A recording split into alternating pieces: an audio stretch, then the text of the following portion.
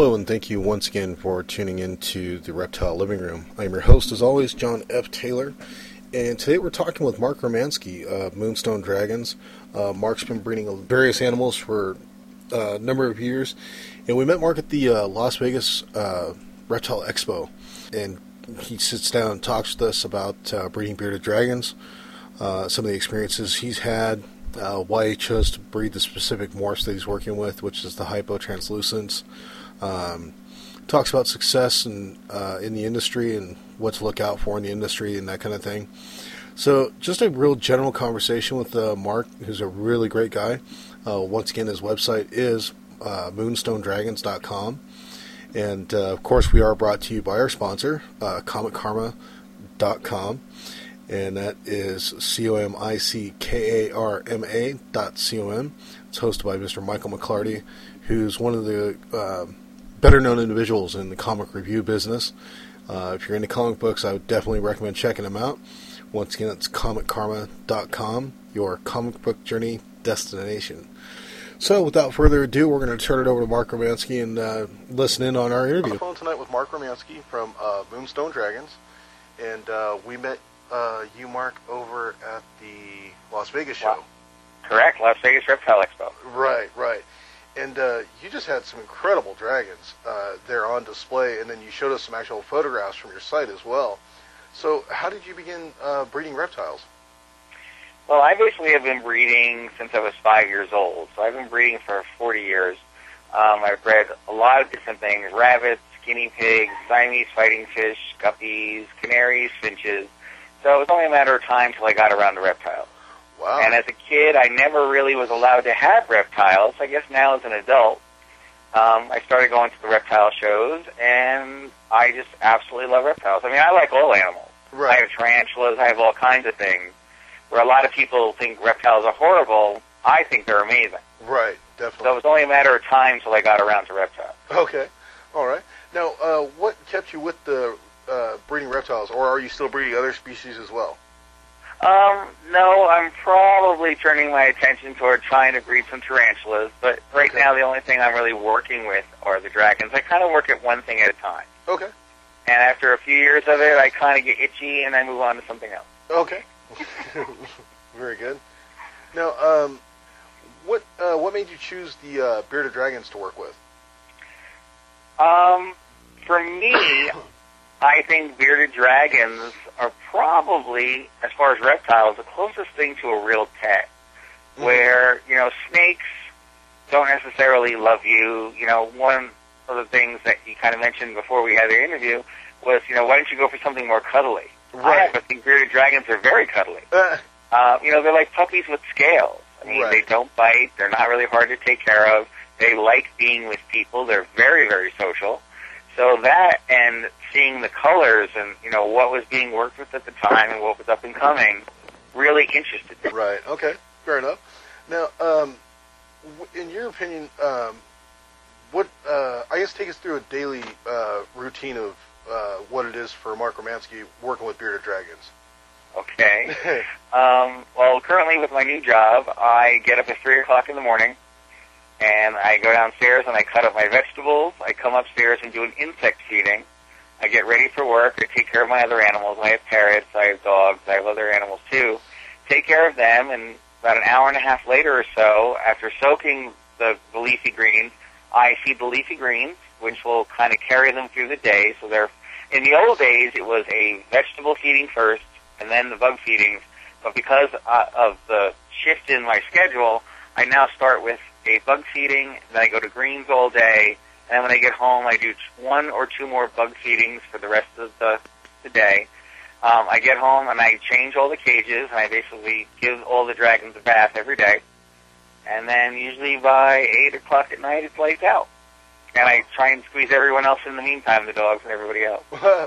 Nice. Now, let me ask you this, because we were discussing a couple different topics at the show. One I wanted to ask you is something that I've seen on several different forums and things of that nature. What is your thoughts on watering bearded dragons? I hear a lot of people say it's not necessary, just soak them once a week. Then I hear other people say it is necessary. If you talk to 10 breeders, you're probably going to get 10 different answers. Exactly. And a lot of things that I do tend to fly in the face of conventional wisdom. Okay. I give my dragons a bath, if time permits and I'm available, every single day. Oh, okay. I think it keeps their skin healthier, especially living in the desert. It's very dry here. You get cleaner sheds. It keeps the animals cleaner. It keeps them hydrated. Some of the negatives is that they come from a dry, arid climate, which is true. They come from a drier climate. They do not come from the Sahara Desert. They actually come from green desert or actually dry woodlands. Right. So they do have access to moisture. They don't drink from bowls traditionally. I mean, some people get them to do it, but I've never had any of mine drink from a bowl. And when I put them in the bath, they basically will drink if they feel like it. And the other thing that people say is that it stresses them out. It will stress them out like the first couple of times you do it. But now I'm to the point, especially most of my adults, if I don't give them a bath, they're disappointed. I mean, they enjoy their time. I have a couple dragons that would spend their entire day in the bath if you keep it warm for them. I mean, they love it. But they get one every day as best I can. Okay, very good. Now, on the subject of sand, because this was something that you and I discussed at the show, can you explain to the listeners Here we go.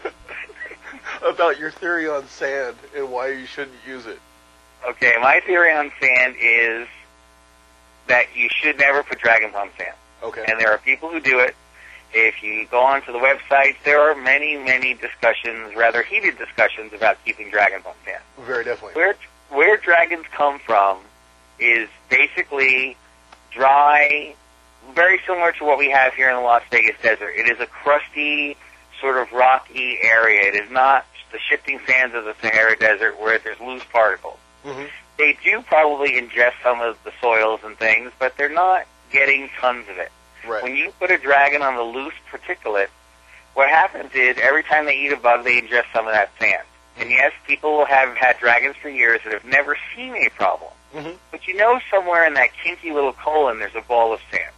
And anybody who's eaten something that didn't agree with them knows how miserable that makes you.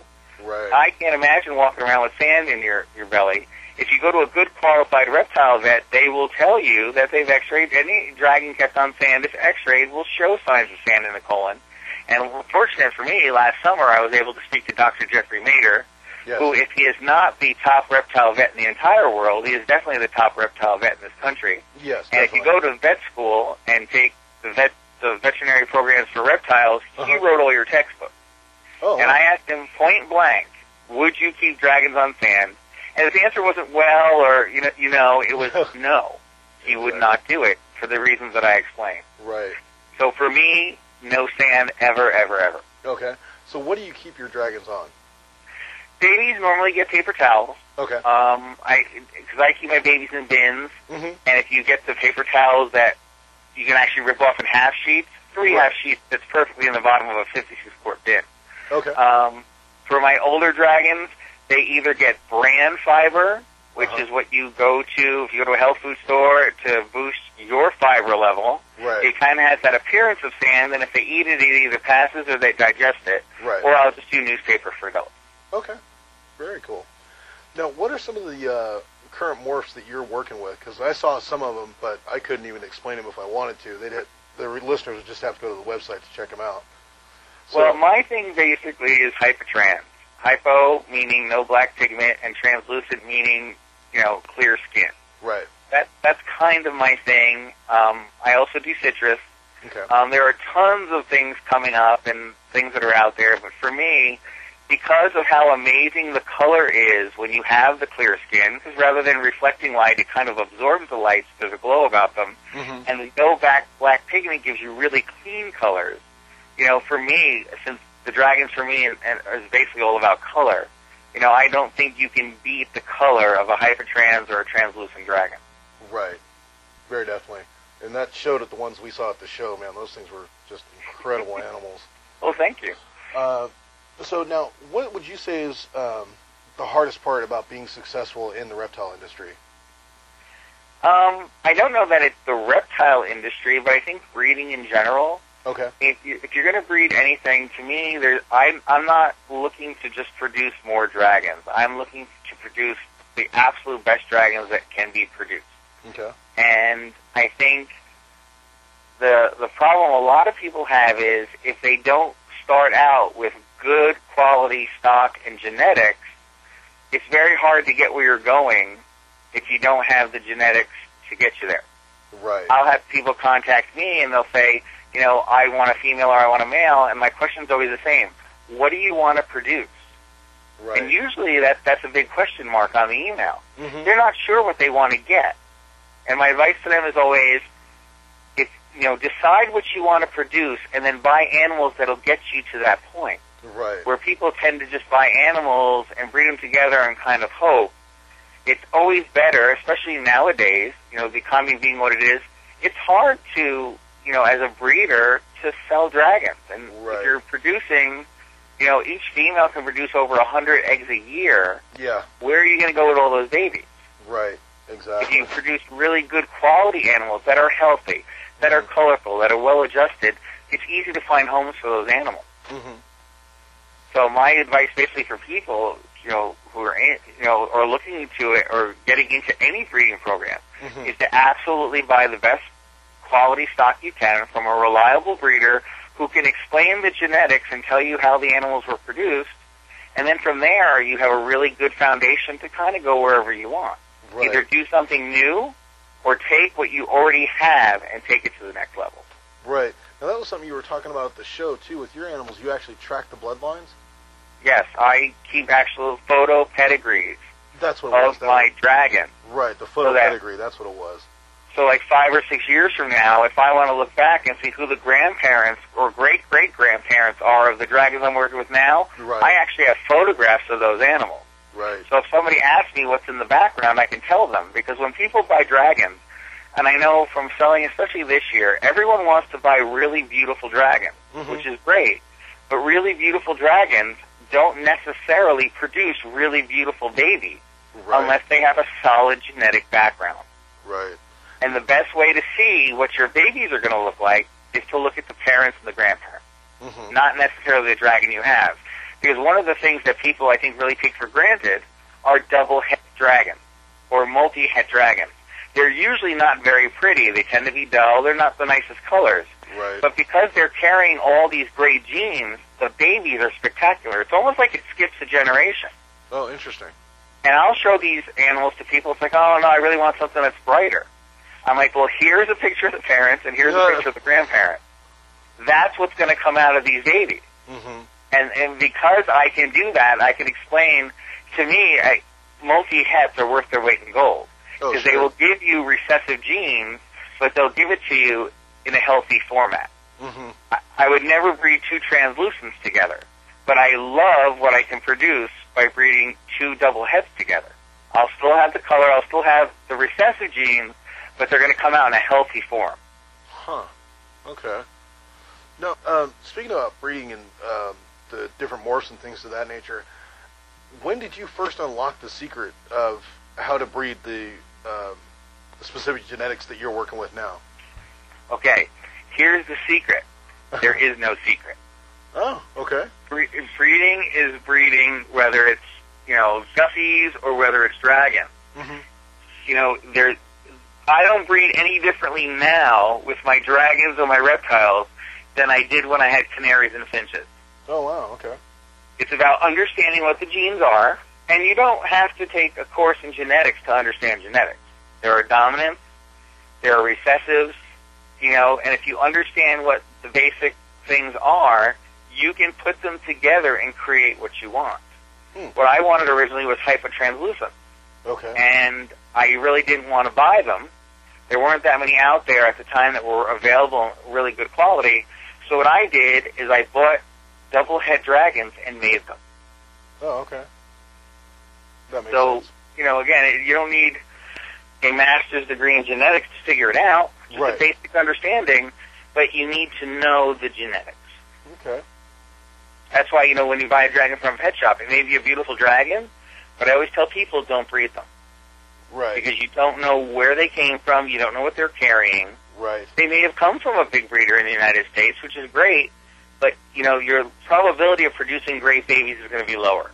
You can smash together dragons, and some of them will be pretty. Mm-hmm. if you really do your homework and really focus on good quality genetics, you'll have entire clutches of beautiful babies. Right, right. Now, how do you decide, how did you come to decide on breeding the hypotrans as far as working with that line? Just seeing them. Okay. I mean, when you see one next to a normal, when you see a hypotrans orange next to a normal orange, it's like day and night. Oh, yeah, very definitely. And they're so vivid, they're so bright, they're so clean, taking away the black pigment and adding the translucent. They're just amazing. When I saw, I visited shows and looked at dragons for 5 years before I bought my first dragon. Oh, wow. Yeah, so I really did my homework. What I wanted to see is what all the breeders were producing year after year. Oh, I want to see who consistently put out, dragons that were beautiful over and over and healthy and large and, good eaters. Who was producing, and I would speak to all the breeders and talk to them and see who, in my opinion, was really knowledgeable and, again, who's producing that quality all the time. That's the person I want to buy my dragons from. Oh, nice. Okay. Because if they're consistently producing good stuff, if I purchase their stuff, I have now... if you think about the original dragon breeders, it took them 25 years to breed the gray dragons to the bright colored dragons. Right. I can take 25 years and do it myself, or I could buy their stuff and take it to the next level or take it in a new direction. And that's what I wanted to do. Okay. As far as the breeding and that kind of stuff is concerned, who was your inspiration for going with reptiles and sticking with reptiles, that kind of thing? Is there anyone that you look up to specifically in the industry? I would say Randy and Lisa from Alpha Dragons would be my inspiration. Oh, okay. Because they kind of have the values and the goals and kind of the ethics that I have always had. Okay. And when I started breeding, way back in the day, it was very different than it is today. Right. I've had animals that have won Best in Show, and I have given them to people. Wow. For their program, and we traded. It's not so much like that anymore. Oh, yeah, definitely. And in the old days, we were all happy. If everyone had great stuff, we were all happy about it. And, it was very, very different now. Where now, people don't want to tell you their genetics, people don't want to tell you the background, or they don't know the background. Right, right. So I kind of come from a whole different school and a whole different train of thought. Right. Yeah, I've noticed that about the new kids on the block, or however you want to say it, as far as the industry changes are concerned. It seems like a lot of the, guys that started this industry, like yourself, Bob Applegate, Philippe, all these other folks, they're more than willing to talk to everybody. They'll tell you exactly, how to do whatever you want to do. And nowadays it's like, oh, no, I can't tell you that, that's a secret. Well, there's two. Well, first, I'm very flattered that you would put me in that category, but I've only been doing this for 3 years. Oh, wow. Okay. So I am not a pioneer. I did not lay the groundwork really for anybody. But just being in the same group as like a Bob Applegate, thank you for that. But yeah, it's, because when you talk to a Bob Applegate who's been doing this for so long, and he did, write the book for a lot of the things that he's done. Right. They know there are no secrets. Yeah. I will tell you anything you want to know, and on my website I have a care sheet. And right. Everything I do. Right. I'll tell you my supplements. I'll tell you anything you want to know. Yeah. Because I want everyone else to produce great dragons too. And I'm willing to help anybody who wants to be helped. Yeah, and that's one of the biggest things that kind of. Besides, of course, we saw your dragons, and that's of course what first drew us over to your booth at the Vegas show. But then when my son came over and told me, Dad, you really got to go talk to this guy Mark Romansky from Moonstone. He's just telling us everything. And I'm like, really? That's the people that we're looking for. That's the people we want to talk to, because you guys are so open and just are like, look, this is how you do it. This is how you get great genetics, and buy a dragon and have fun. Yep. And nothing is worth knowing if you can't share it. Yeah, it's just really bizarre. It seems like the industry has changed so much from, like you said, when, the pioneers were there, starting it out, and now it's just all, everybody's secrets, trade secrets, this, that, and the other thing. It's just very strange. Now, there are no secrets, and that's the whole, and I can't stress that enough, there's no secret. Yeah. You need good husbandry, good genetics, keep your cages clean, keep the temperatures right, if I give advice to anybody, it's stick to basics. Okay. You don't need fancy powders, creams, and lotions. Right. You need to have good temps, good food, keep them clean, have good genetics, and you'll be successful too. Right. Now, You speaking can of take food, all of that. speaking of food, what is the actual? Give us a rundown as far as the greens that you use for feeding beardies. Well, for bearded dragons, I really can't speak too much to other, vegetable-eating reptiles. Right. For me, it's leafy greens, kale, collards, mustard greens, turnip greens. Dandelion is like a superfood. In fact, I have my mother get dandelion seeds from back on the East Coast because our local desert dandelions are kind of spiny and nasty. Okay. So she actually sends me dandelion seeds from back east so I can grow dandelions in my backyard so I can feed them to the dragon. Wow. Because when you go to the grocery store and buy dandelion, you're not buying dandelion. You're buying a form of chicory. Or endive, I believe it is. It is not true dandelion when you buy dandelion greens at your local supermarket. Uh-huh. So, interesting. True dandelion Uh-huh. is a superfood. I mean, it's just an amazing nutritional food. And again, if you can get them out of your yard and there's no pesticides and there's no fertilizers, right. They are amazing to feed your dragon. It's just like a superfood. Very cool. Okay. As far as no lettuce, no cabbage. Okay. I also will do vegetable medley, which is your corn, carrots, green beans, and peas. Okay. If it's babies, I will run it through a food processor so it comes out kind of grainy. Mm-hmm. If it's adults, sometimes I will give it to them straight up, but I find that some of my dragons only eat the green, the beans, and the peas. Oh, really? So if you grind it up through the food processor a little bit, they actually are forced to eat the corn and everything else. Huh. I do that as a treat. Greens are every single day. Right. They're washed, they're clean, and I don't really chop them up like, though people say chop them up very fine for babies. I leave them fairly large because I want the babies to work at chewing them off as far as captive enrichment. Okay. You need to doing those bins all day besides stare up at the light. Right. So by putting in the bigger pieces, it makes them work a little bit for their meal. I'm very big on captive enrichment. Okay. I also keep my dragons in groups because I don't believe dragons should be kept by themselves, which is another kind of thing that flies in the face. As far as bugs, I feed everything. I grow my own roaches, but I can't keep up with roaches. I do feed crickets, but I hate crickets. I feed crickets only because when I sell them, most people do feed crickets, and I want to make sure that they eat them. Mm-hmm. If you feed bearded dragons, you start getting into the superworms, which I feed, and the silkworms, and the hornworms, and the roaches. Mm-hmm. They tend to really shy away from eating crickets. Oh, so I want to make sure when I place a dragon in a new home that they're going to be there ready, and they're going to eat out of the box. Oh, okay. So I do feed some crickets, and again, superworms. No mealworms. Hornworms, I do silkworms, the roaches. I don't really do the phoenix worms. I'll do them once in a while. I also do waxworms once in a while. Okay. So I would say my core bug feeders would be roaches and superworms. Very cool. Very nice. And what is it with the phoenix worms? I've seen those out on the market. I've never tried them personally with my beardie.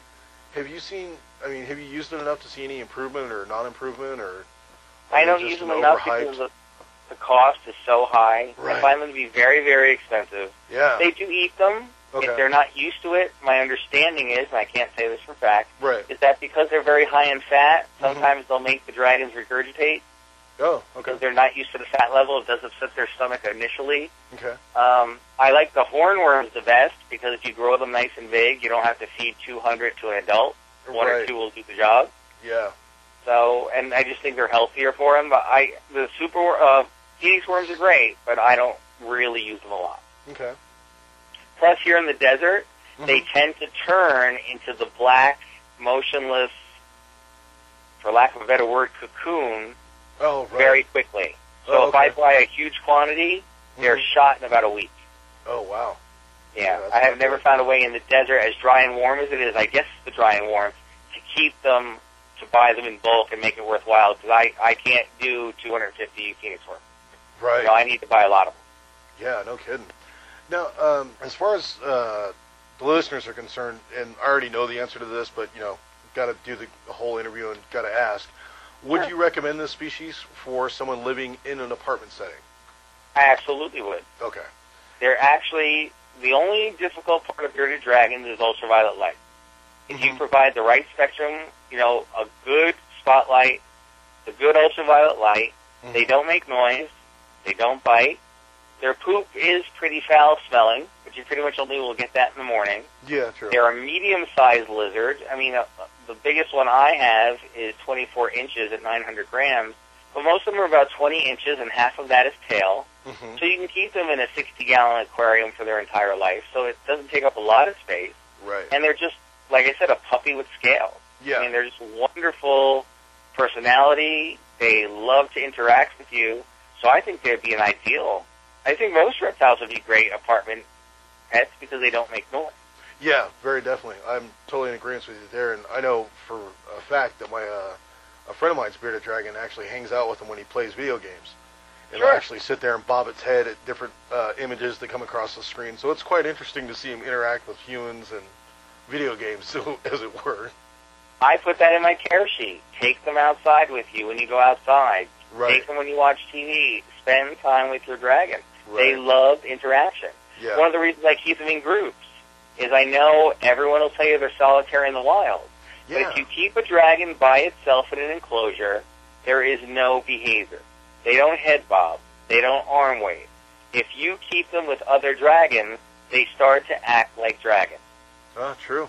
And hanging out with people, they don't wave at me, they wave at other dragons. So I either keep male-female pairs in my breeding pairs, and I keep groups of females together. I don't keep any dragons solitary. Oh, wow. Very interesting. Now, Well, nobody likes to be alone. I honestly don't believe, I understand they have territories and things, and I'm sure I'll get grief for this statement too, but I don't consider them to be solitary animals. Right. They're much happier in groups.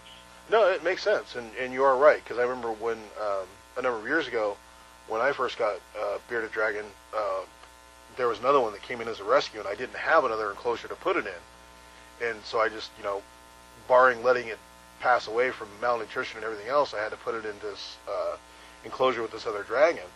And they started, like you said, the arm waving, the head bobbing, and started interacting with each other, and I just left them alone, and they're great together. So, And breeders will tell you to keep your males and females separate. Yeah. I keep my males and females as pairs, and they are always together. If they're in the hot spot, they're in the hot spot together. If they're on the cold side, they're together all the time. Really? They're inseparable. Huh. Where, you would think if they don't like to be together, one's going to be on one end, one's going to be on the other. That's not the case in my experience. Wow. They are always together, and they spend the entire season in the same enclosure. And for the most part, I don't do different breedings every year, unless I'm forced to. This year I was forced to. But like next year, I'm going to do a lot of the same crosses I did this year again, and they will be kept together again. They're broodmating together. They spend all their time together. Wow. Well, that's very interesting. Yeah, I know. Again, a lot of things I do fly in the face of, conventional wisdom. Right. Or what we call conventional wisdom anyway. Yeah. Now, how is, if at all, is this reptile litigation and things that ilk, has that had any effect on you as far as your work in the industry yet, or do you think it will? I'm not sure what you mean specifically by reptile litigation. Well, basically like the reptile, the python bans, and everybody kind of worried about where that's going to go and, that kind of thing. Okay, here's another really touchy subject with me. The python ban affects everybody. Right. It's not about pythons in South Florida. When you're willing to pass federal legislation because of Burmese pythons in South Florida and prevent people in Nome, Alaska from owning a ball python, which is what the bill will do, right, that has nothing to do with the Burmese pythons in South Florida. That is a direct attack on pet ownership. Right. And today it's pythons, and tomorrow it will be poodles. And I've said this for years, and a lot of my friends say, oh, you're crazy, you're a conspiracy person, which I'm not at all. I've seen this coming a long time. And I'm not sure how familiar you are with H.R. 669. We beat that a year ago. Right. That would have made animal ownership in this country, or pet ownership, I should say, yeah, I was going to say pet extinct ownership in a single generation. Right. And for those who don't understand what H.R. 669 was, it was another invasive species act. Anything except a goldfish, a dog, or a cat would be illegal to breed, sell, buy, or transfer ownership, or transport across state lines. Right. So as a person living in the Southwest, if I got a job in New York City, and I have a cockatoo, Mm-hmm. I can't sell my cockatoo. I can't take it with me across state lines. Right. I can't transfer ownership, so I can't give it to a friend or even donate it to an animal rescue. Right. What do I do with that animal if I have to move? If I have to move to another state to take care of family members who are ill, and I have to go, Right. what happens to my pet? That's not preventing cockatoos from taking over the United States. That is a direct attack on pet ownership. Right. Right. And that's what it is. And they went at, and anything with a goldfish, dog, or cat, cockatoos and most of your reptiles have been around for a long time in the pet trade. Right. Exactly. Bearded dragons are not taking over the United States. No. Neither are Burmese pythons in the Everglades, because we all know they can't get out of South Florida, let alone Washington, D.C. Yeah. I think there's more snakes in Washington, D.C. in the Capitol building than there are anywhere in the world, but that's there are, and unfortunately we elected and put them there. Yeah. Yeah. Yeah, definitely. But that's what that's all about. So when I say the python ban to somebody who has a cat, they laugh at me. When they're done with pythons, they'll go after birds, they'll go after hamsters and gerbils. It's only a matter of time before it's dogs and cats. Mm. So today it's pythons, tomorrow it's poodles. Right, exactly. I Unless like we that. put a stop to it now. I think you should make a T-shirt out of that. Today it's pythons, tomorrow it's poodles. If anybody follows me on Facebook and I go off on any of my animal rights things, that's my closing statement. All right. Today it's pythons, tomorrow it's poodles. It's like the poem about the concentration camps. When they came for everyone else, I didn't do anything. And then when they came for me, there was no one left to stick up for me. Oh, yeah. And that's what this is about. This is about animal rights people right. pressuring our government with the millions of dollars they raise and using that money against us to take away our rights to own pets. Yep, exactly. And they're going to go after big snakes, because how many average Americans are going to care if I can no longer own a snake? They're not. And when everyone else is gone, it'll be your dog and cat. Right, right. And that was something that someone was telling me when we were talking was, they said, yeah, sure, not many Americans are going to care because, it's a 200-pound snake. Who would want to own one of those anyway? Right. Well, it funnels down, folks. You got to pay attention to where this is going. That's It's right. not just a one stop and, okay, we're just going to stop now. No, they're going to come down on everything. Right. Your animal rights groups realized years ago that spray painting little old ladies in fur coats wasn't going to change anything. But if you can change legislation, and worse, federal legislation, Right. now you can go after their agenda, and their agenda is four-part. No animals for food, no animals for experimentation, no animals for entertainment, which is circuses and zoos, and no animals for pets. And anyone who thinks that their major animal rights groups aren't about those four things is very wrong. Yep. Because I was actually looking into that because somebody was trying to have me sign a petition for one of the major groups, and I started looking into it, and next thing I know, I'm reading stuff about why we shouldn't keep pets, and like you said, the circus and the zoos, and I'm like, wait a minute, hold on, where are you guys going with all this? And sure enough, those 4 points you just covered were all in there. You just got to dig for it and look at it, what their actual, I don't want to say manifesto because it sounds like it's a communist thing, but basically their background is, all some you don't have to dig. It's on their webpage. Oh, okay. And, there are people who will go on and on about, the poor elephants at Ringling Brothers and Barnum and Bailey Circus. Right. Well, you know what? All the poor animals in the world are already protected by animal cruelty legislation. Right. And there is no state in the United States that doesn't have laws to protect animals from cruelty and abuse. Preventing us from having pets is not going to solve the problem, just like prohibition didn't solve the problem of drinking. Right. It doesn't work. What you need to do is enforce the laws you have, and that's the biggest problem with the python ban. There already are laws in place. And if you wanted to stop the import of animals, that's fine. Don't bring any more in. Right. But don't tell me Fluffy in my living room is now illegal, and I have gone from a tax-paying, honest, law-abiding citizen to a criminal overnight. Right. Yeah, definitely agree with you there. So. And And like all animal rights groups, one more thing, this Yeah. is a real touchy subject. No, I appreciate it. It's always, don't have animals, you shouldn't have animals. But there is never anything in place to care for those animals if they're removed. Right. If 'Cause you they go to take Humane away the Society, elephants from Ringling Brothers and Barnum and Bailey Circus, they'll be destroyed. where do you send 100 elephants? Right. In an animal shelter, dogs and cats get euthanized with lethal injection. Right. Those elephants will be taken out back and be shot. Right. There's no zoo that wants them, but they want to close them down too. There's no sanctuary that can take 100 elephants. You can't send them back to Africa. Yeah. Those animals will be destroyed. Right. And that's the part of the animal rights part that no one seems to get. It's not about animals. Right. It's about telling people what they can and cannot do in the privacy of their own home. Right. Exactly. Wow. It's amazing. I really hope people wake up about this whole thing and actually... They are. Little by little, there are people out there like me who went from being a crackpot to, wow, maybe he's onto something. Right. There is groups like Humane Watch, which points out a lot of these things that are going on. Oh, okay. If it wasn't for the Internet, HR 669 would have gone right through. Right. Thank God for the Internet. There are websites you can go to. There's petlaw.com. There's PJAC. There's USARK. If you own a reptile, you better have an belong to obligation, USARK. in my opinion, to be a member of USARK. Right.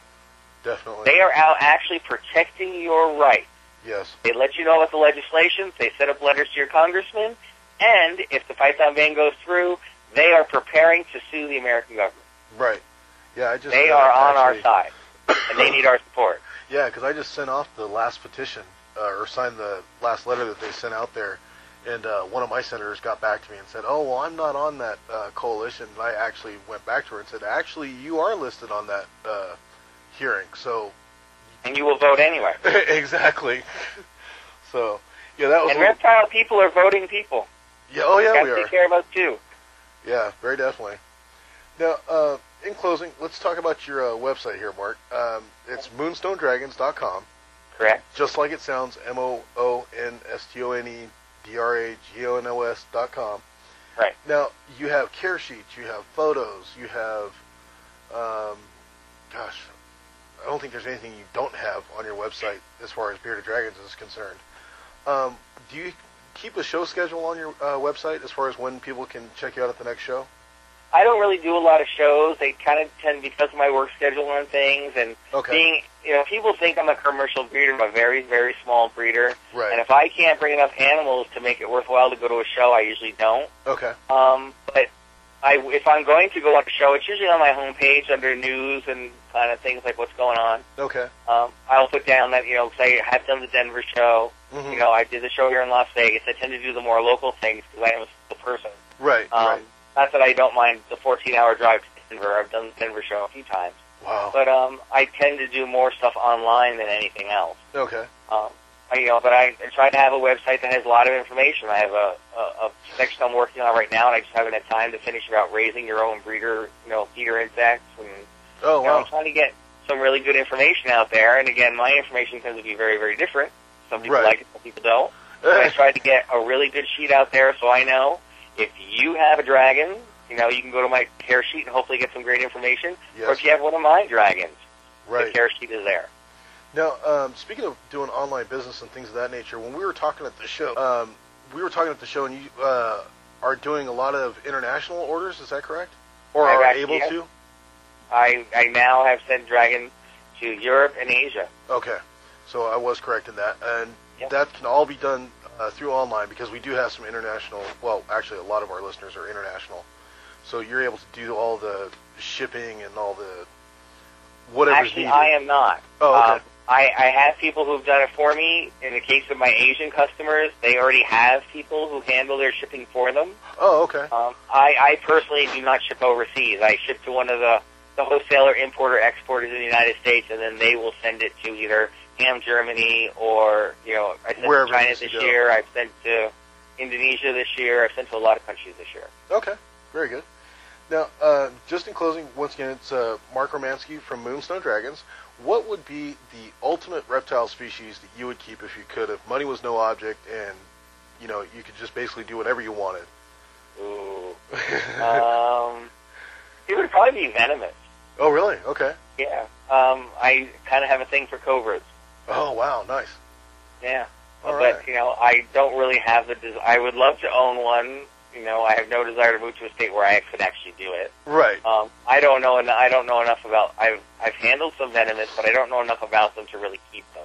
Oh, okay. So that's something I want to do. And our local club here in town, we've talked about. We do have people who do handle venomous, and if somebody has a rattlesnake in the backyard, rather than kill it, we would like to offer the service of we'll come get rid of it for you.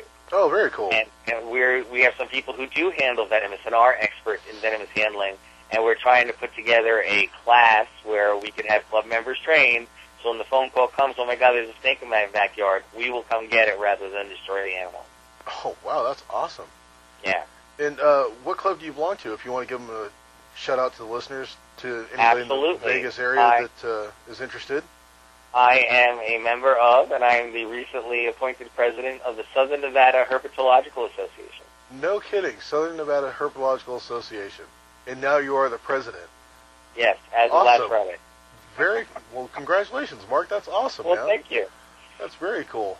So now, are you going to be at the next Vegas show, or are you planning to, or? I will be there in person Okay. if I don't do a booth. Again, it all depends on how many animals I have left. Right. Like a lot of breeders, I don't breed year-round. Right. Okay. Most of my breeders now are in brumation. I do have a lot of babies left, so I will, if nothing else, I'll be there at the Southern Nevada Herpetological Association booth, but I will definitely be at the show. I wouldn't miss it for the world. It was an awesome show. Yeah, but, we had a great time. I probably will be there with some dragons. Okay, very cool. And once again, it's Mark Romanski on the line with us today from Moonstone Dragons. Check him out at the Las Vegas Reptile Show coming up in, I believe it's May again. And also check out, of course, moonstonedragons.com, as well as the Southern Nevada Herpetological Association? Society, sorry. I might have said association, too. It's Okay. Society, I believe. All right. Well, Mark, I appreciate your time, sir, and look forward to seeing you at the shows, and look forward to seeing what you're coming up with in the next year for breeders and what you might have at the shows and stuff like that. Oh, I should have some crazy stuff next year. Awesome. Looking forward to it, Mark. I really appreciate your time. Well, thanks for talking to me. All right. We'll talk to you soon. All right. So there you have it. That was Mark Romanski from Moonstone Dragons, letting us know how he takes care and how he breeds the beardies. So next week, we are the week after next, we are kicking off with Julie Bergman from Gecko Ranch.